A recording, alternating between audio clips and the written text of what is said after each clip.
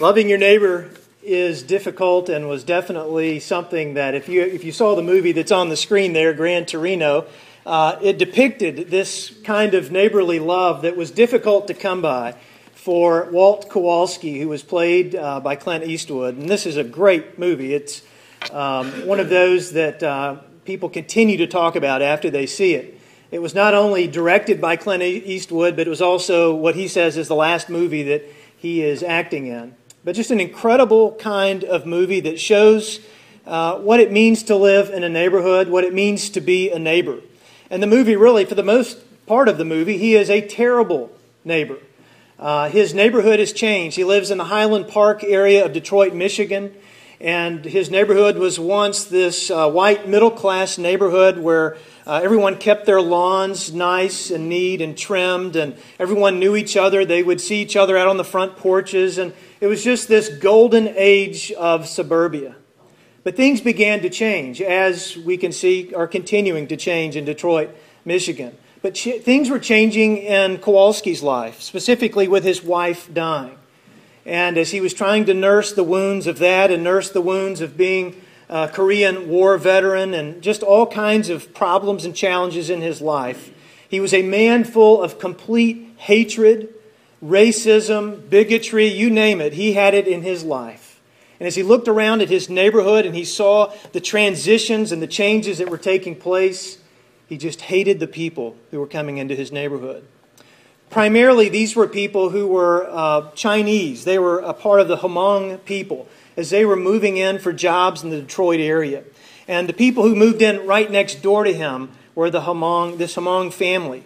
And two of the people in this family, it was a multi-generational kind of family, but two of them he really began to interact with.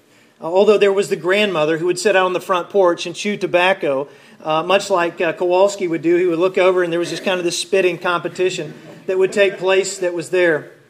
But he got to know Sue and Tao, two of the younger ones in this particular family. And as they would continue to interact, there was still nothing really but hatred there that was going on there in the neighborhood. But he began to interact with them as Tao was being beaten up and humiliated, primarily because he was not joining the local gang. The other kids in the neighborhood and even in his own family were pushing him to join one of these gangs. Well, in the midst of all of this, there's also another thread that comes through this, and it is the priest. This priest who is just out of seminary, and there's a neat interaction that takes place between Kowalski and this hardened, tough guy and this brand new seminarian who has his first parish.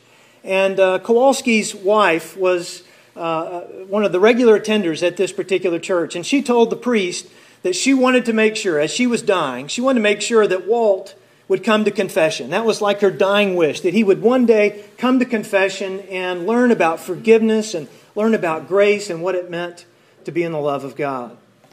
Kowalski would have nothing to do with this, and he talked down to the priest, but the priest kept coming back and knocking on his door and trying to love on him and trying to get through to him. Well, the story just continues on, and towards the end of the movie, there's this great scene where one of the things that Tao ended up doing, he was being challenged to come into this gang and really forced into it, and the initiation was to steal Kowalski's Gran Torino. And you can see a picture of it there. And he kept it all shined up. It was nice and neat. It was the pride and joy of his life. So Tao comes in to steal the Gran Torino out of his driveway and ends up just fumbling and messing it all up. And Kowalski catches him and makes him really his own prisoner. He is going to have to do penance for Kowalski. In the midst of that penance and the punishment that's there, Kowalski really starts to get a tender heart for Tao, wanting to protect him and to teach him the ways of life and what he calls being a man. And as all this goes on, he ends up saving Tao from really getting killed by this particular gang. And so this love for neighbor begins to develop. And it's a very wonderful story about the confusion and the challenge and the difficulty of loving neighbor. And it truly is difficult. As you think about it today in your own life, think about your neighbors. Maybe it is the neighbor in your own house. Maybe it's your spouse, or maybe it's a child, or maybe it's a mom or a dad or someone in your family.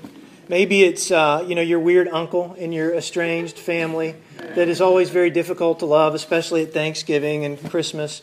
Maybe it's the neighbor that's down the street who doesn't tend to the yard, who doesn't do things that you feel like he or she ought to do. Maybe it's a neighbor that is far away in a distant land whom you feel is a direct threat to your life today. It's not always easy. Paul addresses this in his text and gives us some ideas about what it means to love our neighbors. And I want to invite you to look there at that text again that Saber read earlier. Actually, Saber number 2, or 3. Actually, it's Saber the 3rd, right? There's 4th. Saber the 4th read earlier. 5th, I'm sorry. This goes way back. Okay, that's fine. There's a lot of Sabers out there. But if you look there in your bulletin or preferably in your Bible, in Romans chapter 13, Paul writes to the church at Rome. And he realizes they are having a challenge loving their neighbors, primarily because their neighbors are trying to kill them. They are coming after them to persecute them for following Jesus. And so Paul is hearing about all of this, and he writes to them and says there is nothing more important that you can do than to love your neighbor. And so he really starts out by saying, this is your job.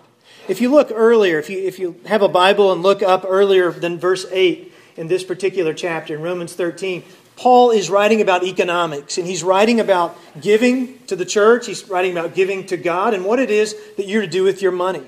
And here in verse 8, he's saying, owe no one anything. Paul's economic advice is don't get into debt. Don't owe your neighbor anything except for love. Love one another. For the one who loves another has fulfilled the law and the commandments. So Paul is writing here that they have an obligation. And it's not just a one-time obligation. It's a perpetual obligation. They are to love their neighbor. And the word he uses here for neighbor is a very universal kind of word. It's not just love someone in your family or love someone in your friendship circle. It is to love everyone, even outside of your own religion. Owe nothing to anyone except for love. He goes on to say, he quotes the 10 Commandments. You shall not commit adultery. You shall not murder. You shall not steal. You shall not covet. And any other commandment. They're all summed up in this word, love your neighbor as yourself. And Paul is saying you could try to do all these things, but if you don't have love in there, you're really missing the whole point. You are not fulfilling the law that God has given us. Love your neighbor. This is what you are to do. Was watching football, and we heard about, some of the big games this weekend. Hopefully you had a chance to watch those games and just to get back in the swing of things, especially with football. But as I was watching and thinking about this sermon, I was thinking about how I often, whenever I was playing football, really didn't know what to do. I still don't know what to do. But when I was out there on the field, I was about the same size as everybody else in my elementary school, and I was playing YMCA football. I was skinny, but I was tall, and I could make my way around and not get too hurt out there on the field. When I got into middle school, things began to change. My voice didn't change, really hadn't changed completely, but it didn't change until about the 8th grade, and I didn't really get. And it was about college until I started getting meat on my bones. I was just way too skinny. So I was on special teams, and I played some on quarterback. But I was like 6th string quarterback. I was, playing bench most of the time. And I remember when we were involved in one game, I think this was in 7th grade, I just was used to kind of kneeling over there on the sideline and usually didn't even have my helmet on. We were over playing games, with the other 6 stringers. We were not even really paying any attention to the game. Well, obviously, the first string guy got hurt and he had to come out. And then the second string guy got hurt and he had to come out. So it got all the way down to the 6th string. And the coach was looking pretty desperate. And I hear this, Henson, get your helmet on. It's time to get in the game. And I remember going out to the huddle. And I remember the quarterback, he was calling the play. I remember thinking, I have no idea what he's talking about. I mean, why would I need to learn the plays when I'm on the 6th string? Maybe that's why I was on the 6th string. But I remember going and getting on the line and kneeling down, getting ready to take off and to run, thinking, I have no idea what I'm supposed to do. And I remember just kind of running out there and looking around, and luckily it wasn't coming to me, but it was so embarrassing. The coach pulled me back out. And I don't know if he found the seventh string that day, but obviously he didn't need me. I didn't know what to do. As I think about Christians these days and throughout history, how many times have we gone about our Christian lives not knowing what to do, not knowing what play God has given us? This was Paul's whole point. You think you're following the law? You're missing it completely. Love your neighbor. And he quotes Jesus. Jesus is quoting the Shema. It is this loving God, loving neighbor. This is what it's all about. I wonder today, do you know what to do as a Christian? Do you know what to do in your life? Well, really, it's an obligation for us. We are obligated to love our neighbor. Who is your neighbor today? Well, I mentioned already, you have your closest neighbor is right inside of your own family. Your closest neighbor is your spouse. How's that going? Your children, your parents, your grandparents, your extended family. You just kind of work out from there. Then you could look at the people who live on either side of you, and you begin to think, ooh, that doesn't look too good. I'm supposed to love him. I mean, I love staring out the window trying to figure out what they're trying to do and, talking about them and all that. I'm supposed to love them and then loving other people in the city and loving people at work. What about school for the students that are here? Did you know that's your job? That one of the key reasons that God has you in that particular classroom and around those particular people is so that you can love them as God has loved you? Well, it's an obligation. It is something that is never fulfilled either. It's that feeling, when you owe someone money. I'm looking around to see if I owe any of y'all any money. When you owe someone money, you dodge them. You see them coming down the street and you decide, well, I'm going to go the other way because I still haven't paid back that debt. Or you see the caller ID come on the phone and you realize, okay, I guess I'm not going to answer that because I know why they're calling. They want to get some money from me. And even if they don't ask, it's that uncomfortable feeling of, well, I know I owe you some money and I haven't paid that money back yet. Paul says that's how we're to be with other people. Whenever we see anyone, we're to look at them and go, you know what? I owe him a debt of love. I owe her a debt of love. And it is something that never ends. You never get finished with loving your neighbor. Ever. And this is the challenge, is it not? To be able to do our job.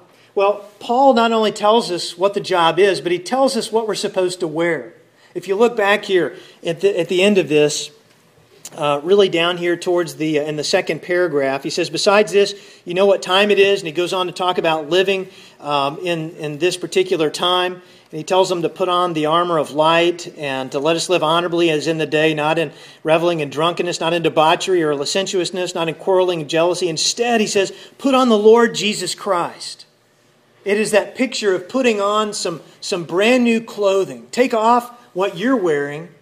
And if you're going to live in the last day in the way that God wants you to do, if you're going to do your job, you've got to have the right uniform on. Put on the Lord Jesus Christ. And Paul writes in other places about what this looks like. In Colossians, he writes to the church at Colossae, in chapter 3, in verse 12, he says what you're to wear and what that clothing of Christ looks like. It is compassion, it is kindness, it is humility, it is gentleness, and it is patience. Those are the threads to the clothing of Christ that is to be upon them. Paul's saying, look at yourself and see what you're wearing. Have you put on the clothing of Christ? It's all about the uniform and the help that it gives. We were at Universal Studios this past summer. I was going to say which one is Jenny, but I'm not going to do that. And I'm going to go for this kind of beard as well. But we were at Hogwarts Castle, Universal Studios. We'd gone down for the CBF convention this past summer. We decided to go, and as we were going around, we noticed that there was this guy who really wanted to be Professor Dumbledore. And there he is. He was wandering around, and as you would see him in his costume, he really doesn't look like him, but he's trying to look like him. And as you'd see him wandering around, you kind of got the idea that this guy, he really didn't have a life, you know? This was his life. This was his calling. And he just loved walking around. I mean, he never broke character. I saw him a whole bunch of times. You always try to throw him off a little bit and say, "Hey, how's it going?" or something. But he just, he walked around looking like Professor Dumbledore. And so as you would see him, you recognize this was him in character. There was something special for him. You know that every morning when he woke up, he couldn't wait to get to Universal, put on his uniform, and live out this identity. This is what made him. This was the right clothing for the right job for him. I'll get that picture off of there. And Jenny wasn't making fun of him at all. But this is what we are to do as well. God has given us a job to do. And He's given us a specific uniform to put on the Lord Jesus Christ. To put on that uniform that we're to wear to work every day. This past week, as you think about your week, did you put on Jesus Christ as you went about your day? Maybe you found yourself yelling at people and doing terrible things and, just not living out the Christ-like life in this past week. It is so easy for us to do. But the problem is that we walk out the door with just ourselves. And we recognize that we can't love anybody. Sometimes we can't even love ourselves. And what God has given us is this wonderful costume, this wonderful attire. Put on the Lord Jesus Christ. What does it look like? Well, going back to what Paul told the Colossians, it looks like compassion. You see any compassion in your life? Is that one of the threads that is on you today? Compassion? What about kindness? It really goes with compassion.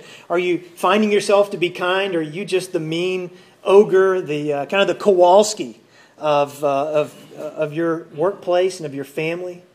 What about humility? You finding that in your life? Do people see humility in your life? What about gentleness? And what about patience? Patience is all something we struggle for and dare not ever pray for, right? But those are the threads of the clothing that is to be upon us. But then it's also a matter of knowing when to start. It's not just what the job is and what we're supposed to wear. It is knowing when to start. Paul writes to them, he is truly believing that this could be the last day. I mean, every day could be the last day. It's the day that Jesus could be coming back to establish His kingdom on earth. And so Paul is writing with great urgency, realizing this could be at any time. And he says, besides this, you know what time it is, how it is now the moment for you to wake up from your sleep. For salvation is nearer to us now than when we first became believers.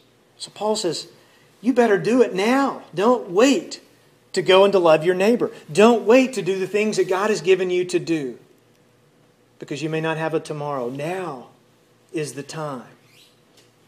I remember when I was doing a men's study several years ago, there was a great book, and I still recommend it. It's Patrick Morley's Man in the Mirror. And it was a Bible study series that I was doing with a men's group that I was leading.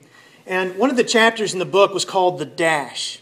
And it talked about on the tombstone. If you ever look at a tombstone and you notice there's a birth date on there, the day that you were born into this world.